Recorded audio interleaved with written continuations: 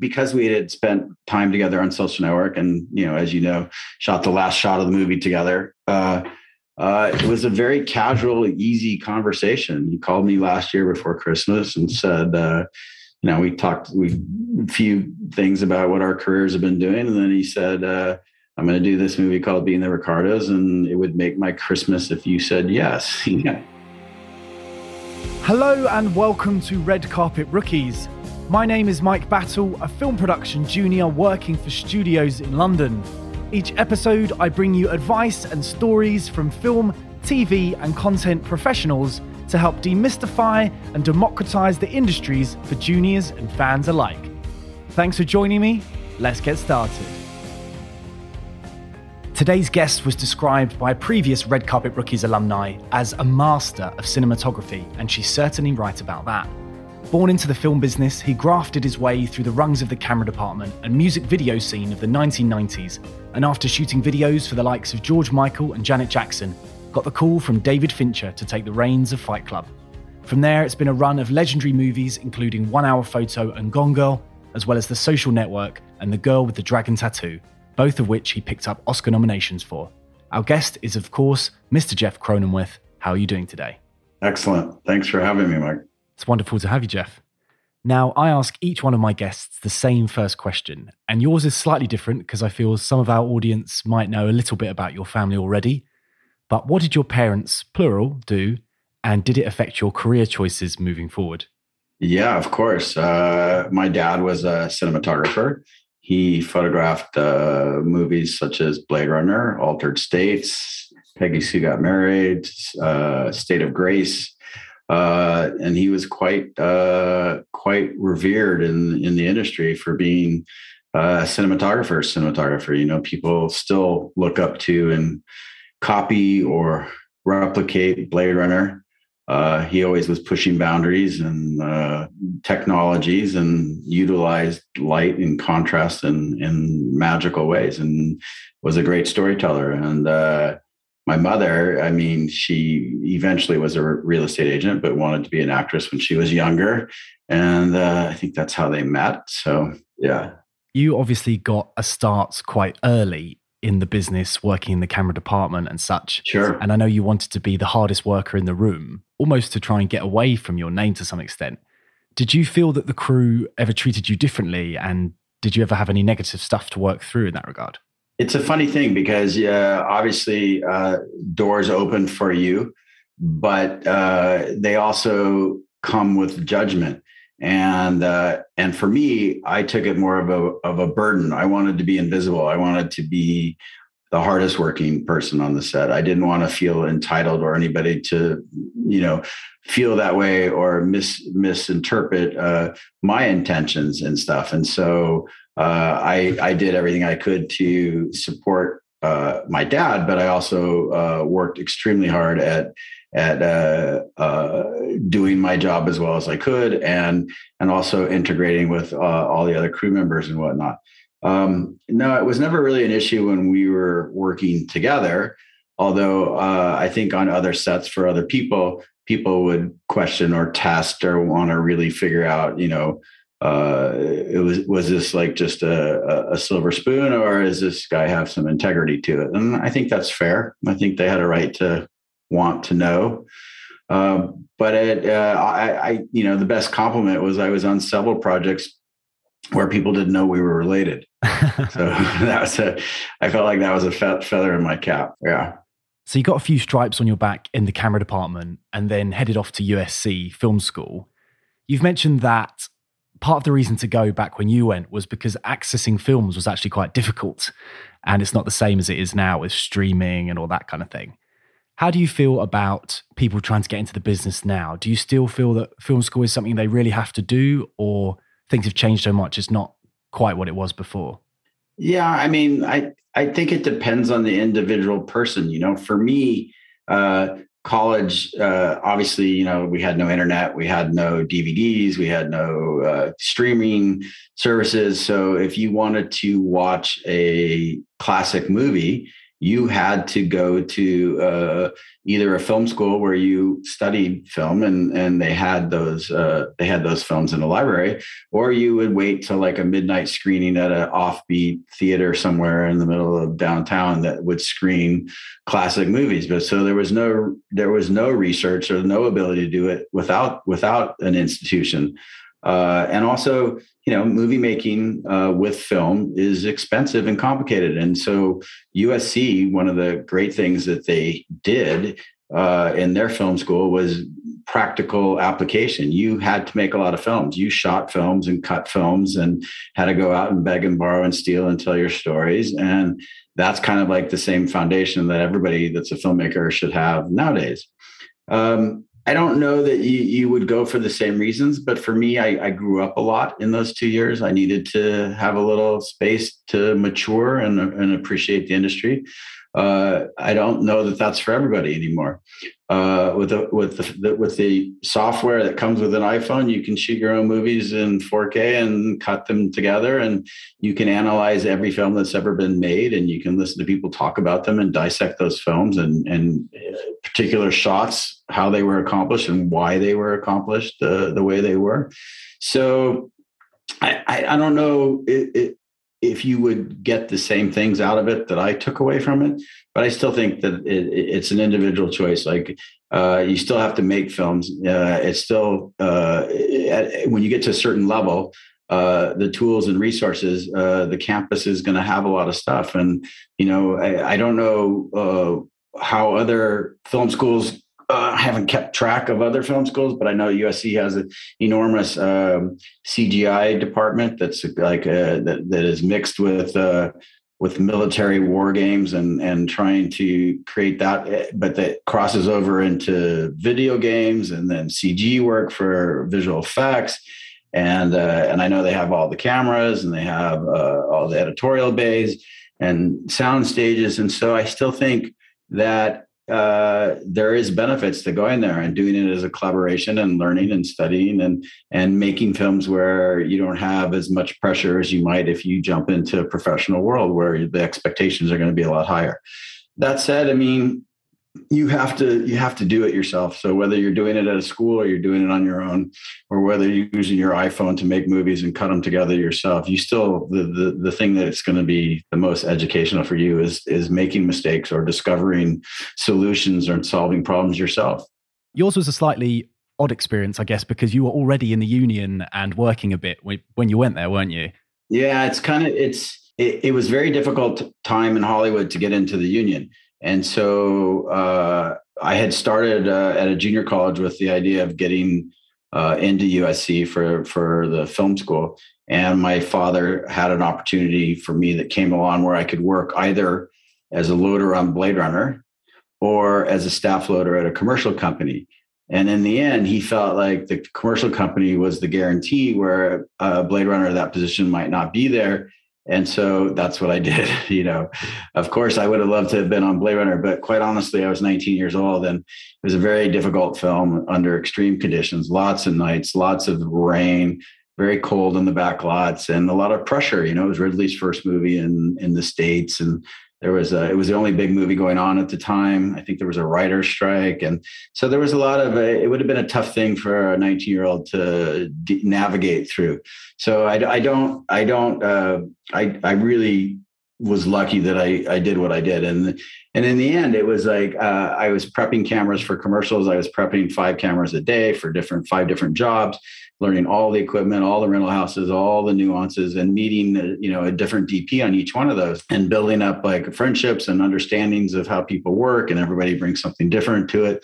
So it was a really good education for me. And so I did that, got in the union, worked for about 2 years as an assistant, and then went back to USC and, applied, got into the film school, and then graduated from school and then started working right away in the industry. We've mentioned making your first films and getting out into the industry there.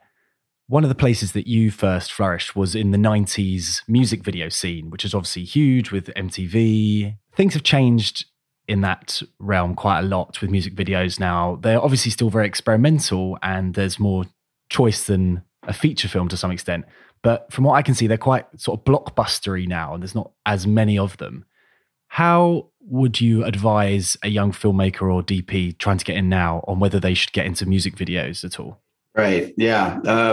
It is different. I mean, I still think it's a great medium. I loved it. I did, 300 or 400 music videos in my day. So, and I still do one or two a year. They happen to be, I'm fortunate enough that they're, Katy Perry and Taylor Swift and Maroon 5, and they happen to be bands with money.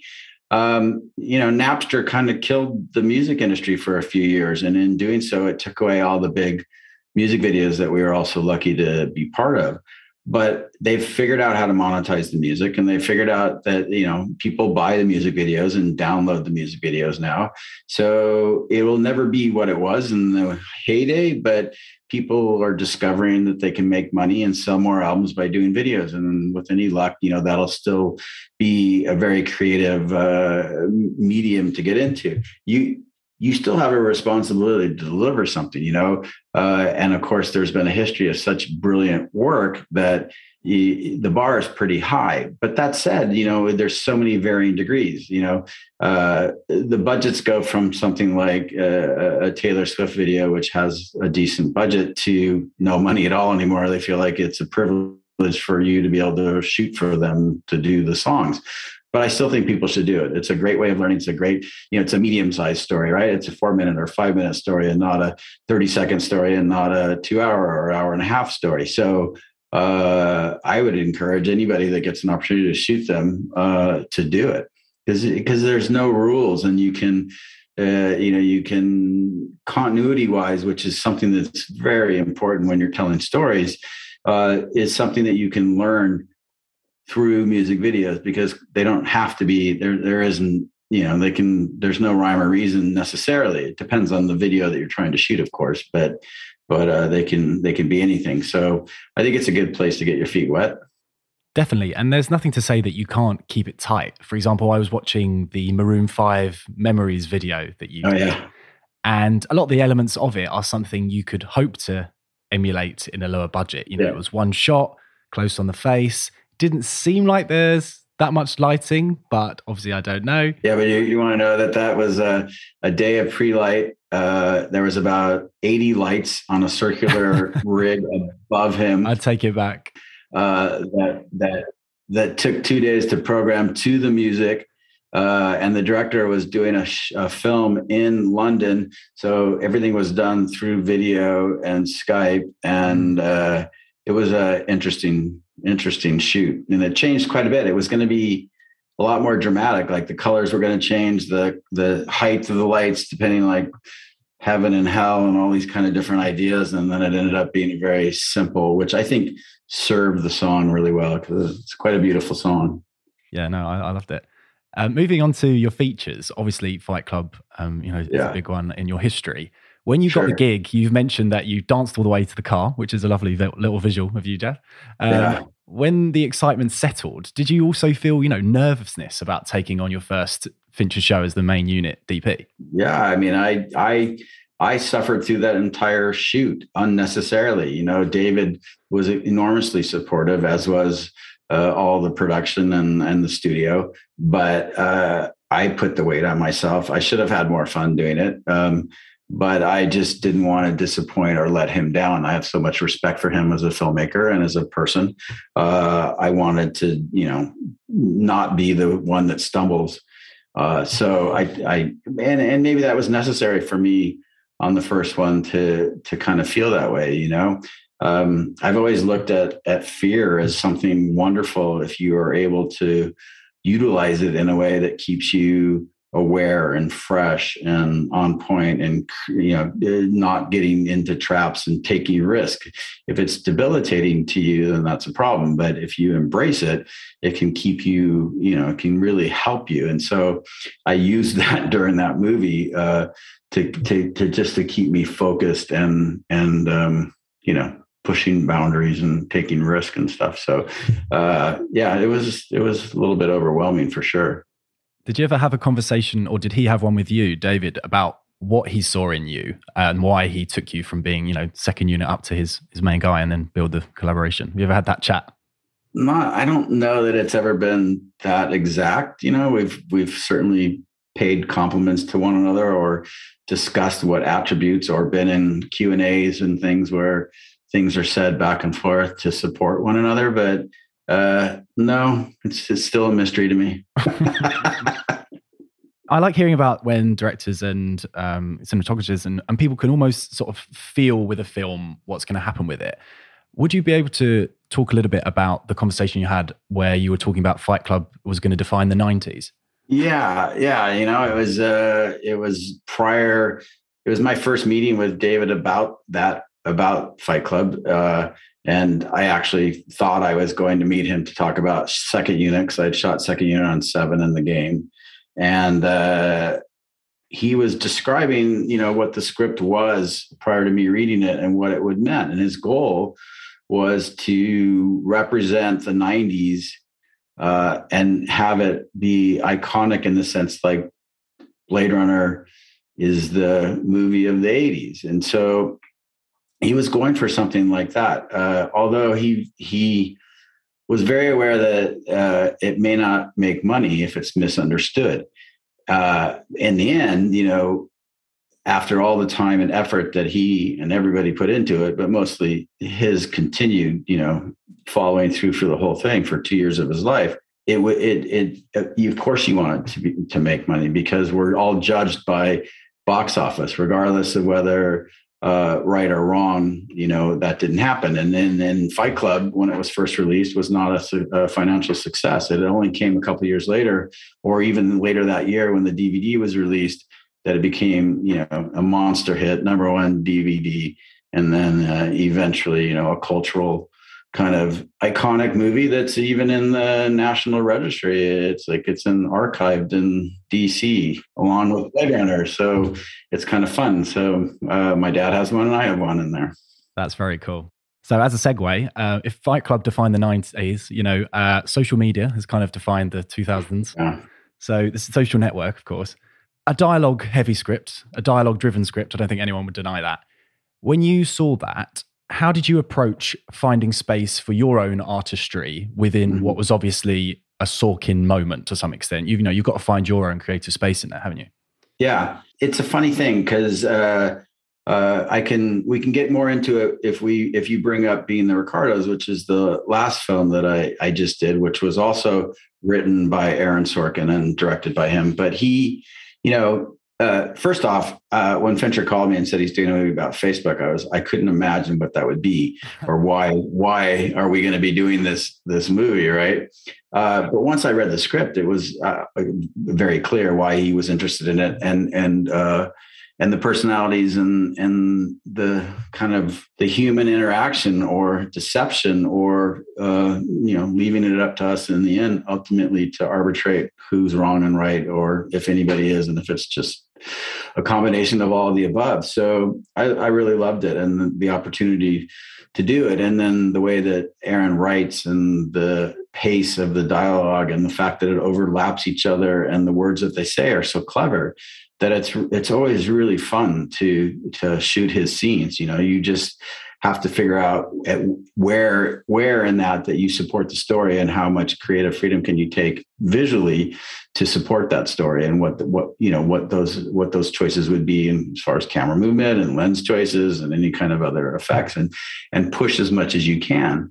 And so with Fincher directing, that's never an issue, because he's very comes from Hitchcock school in the sense of prepping a movie, doing most of the work in the prep. So it's not really there's a lot less left to guess on set, because we've tried to eliminate any of the setbacks or problems that may occur. That doesn't stop us from discovering better ideas or creative solutions to things that are going on, but you certainly lessen the things that are going to surprise you. You mentioned Being the Ricardos there. Yeah. And one of the things I did want to ask about is, when a cinematographer like yourself first meets a director, how do those first meetings play out? Because I know you guys did meet at the end of the Social Network, but it's your first time working together. What does that look like? Everyone's different. Just like we're all different people, every time you meet a director is different, and what that director his expectations of you are and what he brings to the party. And then that combination of you find out and discover what you can contribute and how you guys are going to, collaborate together. And because we had spent time together on Social Network and, as you know, shot the last shot of the movie together, it was a very casual, easy conversation. He called me last year before Christmas and said, we talked a few things about what our careers have been doing. And then he said, I'm going to do this movie called Being the Ricardos, and it would make my Christmas if you said yes. Yeah. And he just wanted to push himself. He wanted to evolve as a filmmaker. And he had done Chicago 7, and Faden did a beautiful job. Got a nomination last year for that movie. But that movie, half the movie takes place in a courtroom, and that's so difficult. They did an amazing job. This one was out and about more, and this is a lot more people, emotional reactions between couples and whatnot. So he wanted me to bring some of what Fincher brings visually in our movies and our collaborations together to this movie. And so he kind of opened the door. He said, I say when you read one of his scripts, they're pretty complete. You get a whole story. There's nothing that you have to make up for. There's nothing that you have to cover. It's all there. So in a way, and this sounds peculiar, but it frees you up.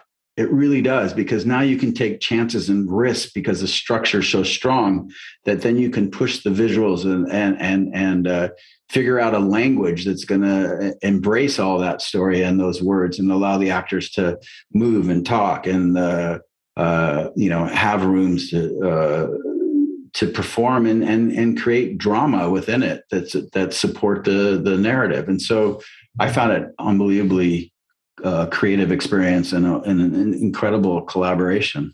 Advice for directors kind of newer to the craft, let's talk about younger ones perhaps, is often to lean on a more experienced DP if you're doing shorts or your first feature or something.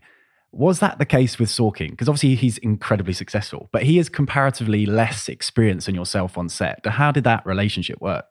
It was great. I have all the respect and admiration in the world for him. He's been on sets forever. He may not be in the director's role, but he was a showrunner on West Wing and showrunner on Newsroom and so many different movies. So he's very upfront about what he's comfortable with and what he's not comfortable with, and always looking for better ideas and, get him out of his comfort zone. He's very funny. He's talks about, if it was up to him, he would be comfortable with two people sitting at a table and they just deliver all the entire script. And that's a Broadway play in a way. And he has the #1 play on Broadway right now as we speak. So there's truth to that. But he wanted more cinema. He wanted more. He wanted to evolve his visual storytelling. And so that was an opportunity for me just to kind of push him out of his comfort zones and open his eyes to certain things. And we did. And sometimes he agreed and sometimes he had a different position. And then, we worked it all out. But it was really like a fun collaboration, and it wasn't just me. It was like the entire team realized how good the script was. What a nostalgic story it is that we all have, like a piece of us has seen and in love with I Love Lucy and the whole story of them. And so there was this energy on set that was very exciting, and everybody brought so much integrity to it, costumes and production design and my work and even, editorial at all the dailies and watching the DI and different things. Like everybody was still so invested because it felt special. I can tell you loved it, which is really cool. Does it help the storytelling? I presume it does, to have the writer director there, particularly someone of his league. It does. It does. But, it depends on that person. I've shot for writer directors often, and sometimes they get stuck on seeing the performers deliver the words as opposed to creating an environment where the words might have more weight. And so that gets to be something that you need to arbitrate sometimes, someone in silhouette may be way stronger and the words may come off with so much more effect than if it's something where you are actually watching him deliver that line. So that's something that you have to negotiate through. But you also always want to keep a mind about what the palette is that you're creating so that it's balanced, so that there is times when you have relief and there is times when it's dark and there is times when it's bright and there are times, everything has to have a flow to it. You don't want everybody squinting for 2.5 hours and then just going, I couldn't see a damn thing the whole movie. It's like, I don't know what that's, and there tends to be a tendency the last couple of years of people just going darker and darker and darker for no apparent reason, It's like, why? That's not hard to do. That's easy. So, so it's great though, but the benefits of it is like, no one knows the story better. They created it. And so when things come up or continuity or historical things, or it's really great to have the source. You mentioned going darker and darker there. And I would argue that a lot of people are doing that because they are emulating something that yourself and David have kind of created. And I was trying to think of the words to describe it. How do you see it? Because, the film fanboys online, it is the aesthetic. That is what they're all going for. And I feel like that's probably what they're copying there. How do you see it, the man who did it?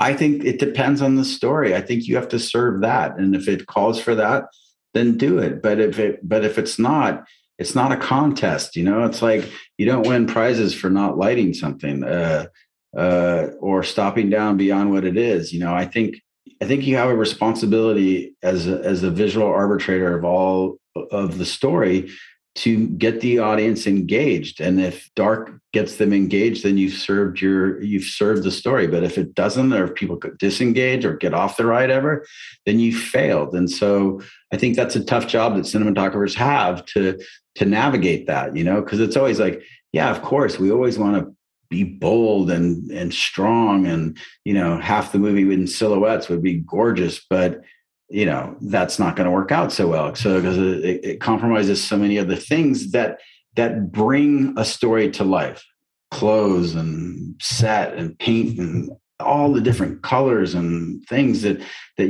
have detail.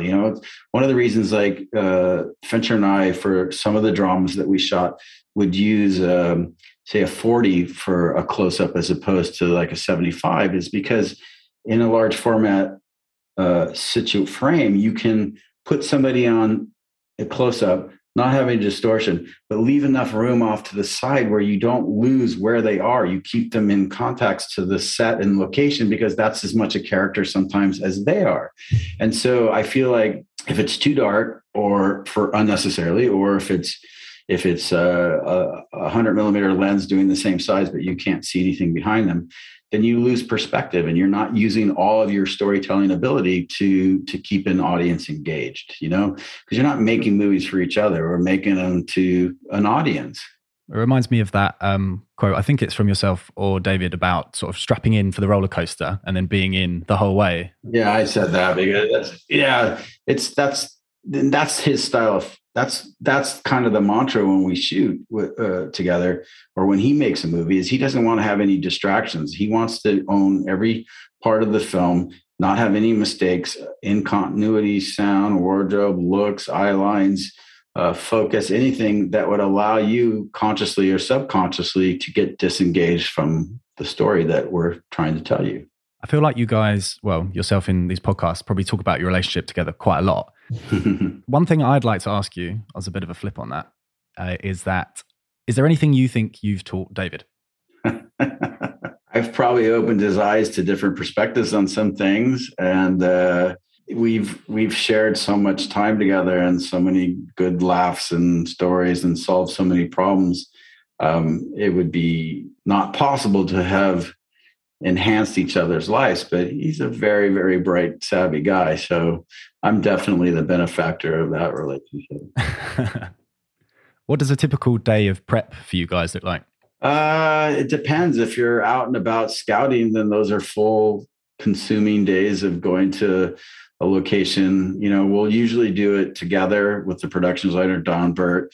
We'll go and look before anybody else is around, and we'll see if this place works. And then we'll talk about how we're going to cover a scene and what sources we'd be using and where this is going to happen. And then you go back later with the entire gang, which may be up to like 30 or 40 people, and go through it again. But we've already kind of blocked out how the scene's going to work. It changes, obviously, when it's all dressed, when it's lit, when the talent comes in. The actors kind of want to find certain nuances that maybe you hadn't thought of, or they go to places that are different than you anticipated. So you negotiate through that and solve problems. But that's like a typical scout day. Prep days on set, in the office would be going over storyboards, talking about shots, any reference material that was relevant to what we were trying to accomplish. That's the good part of it. Did you use much reference on being the Ricardos? Because obviously it's period. How does that affect your job?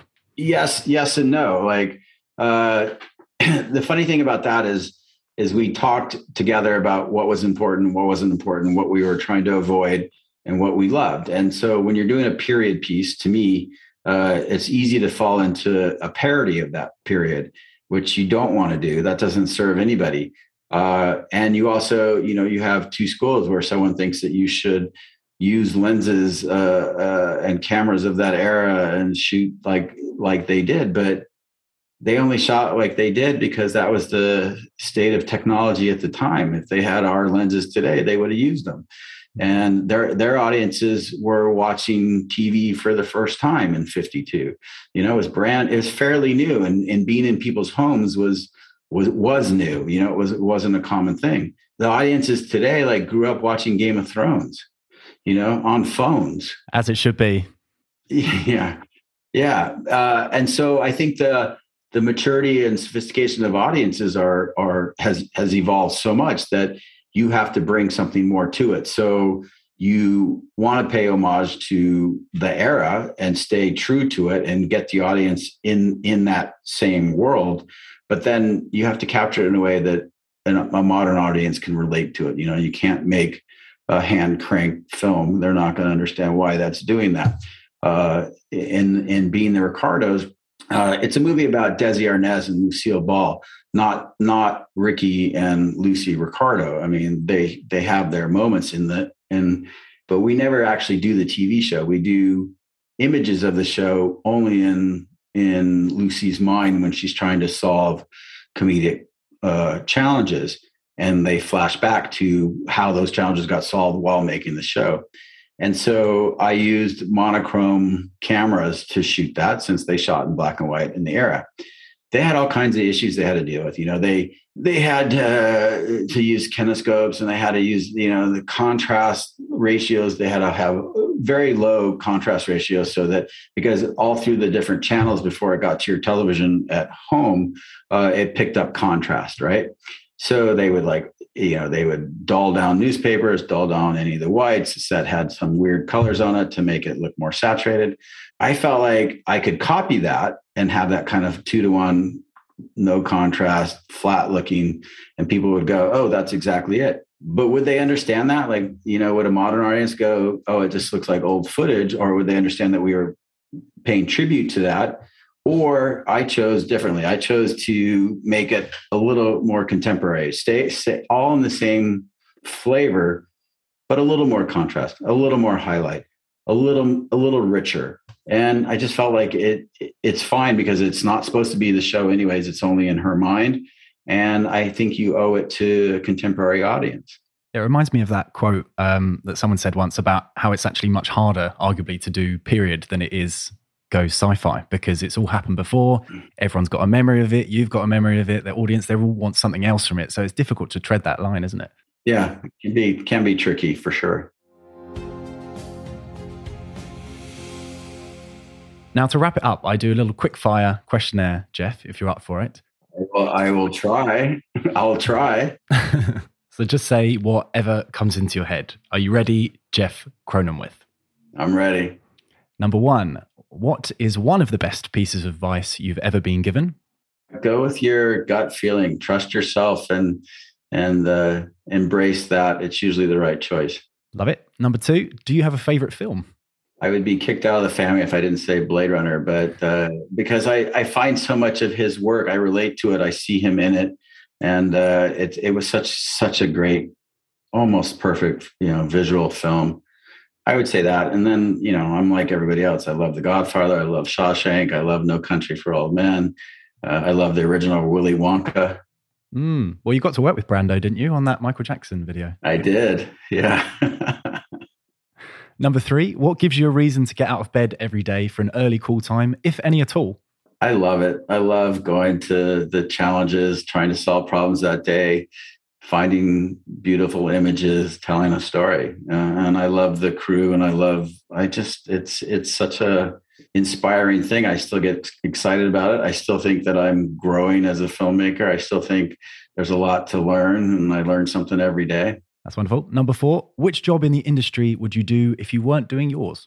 That's a good one. Well, I always wanted to be an actor, but I don't have anything. I don't have any ability to act. So it kind of that, I decided early on that those days are it's not going to work out for me. So plenty of other people who couldn't act have tried, Jeff. So. Yeah, exactly. Number 5, if you could work with one person, living or dead, who would it be? That's really hard. Sorry. Wow, that's a good one. You know what? I'd like to meet Charlie Chaplin. Can't remember where I'm pulling this from. You worked on a Chaplin film. I did. I was a camera assistant on the Richard Attenborough one with Robert Downey Jr. That's the one. I thought my revision had gone well. Yeah, good memory.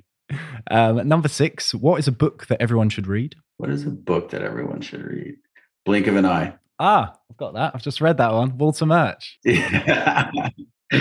Yeah, it's fantastic. It's a great theory on editing. He cut K-19 that I photographed. So we became buddies. Oh, wow. Because funny enough, when you mentioned earlier saying, think of the audience, I thought of that. That's one of the things he says when you're editing. Of course. And the final one is, if you won an Oscar, which you will definitely one day, I'm sure, who would you thank? I would thank my dad. I would thank Fincher, and I would thank my family. Wonderful. Thank you very much, Jeff Cronenweth, the master. Thank you so much. Yeah. Thanks for having me. Thank you for listening to another episode of Red Carpet Rookies. To help us grow, please do subscribe and drop us a rating on the Apple Podcast Store or online if you're an Android user. To keep up to date with new episodes, blog posts and more, please do head to redcarpetrookies.com and sign up for our newsletter, or follow us on Instagram at Red Carpet Rookies. Have a great day, and we'll see you next time.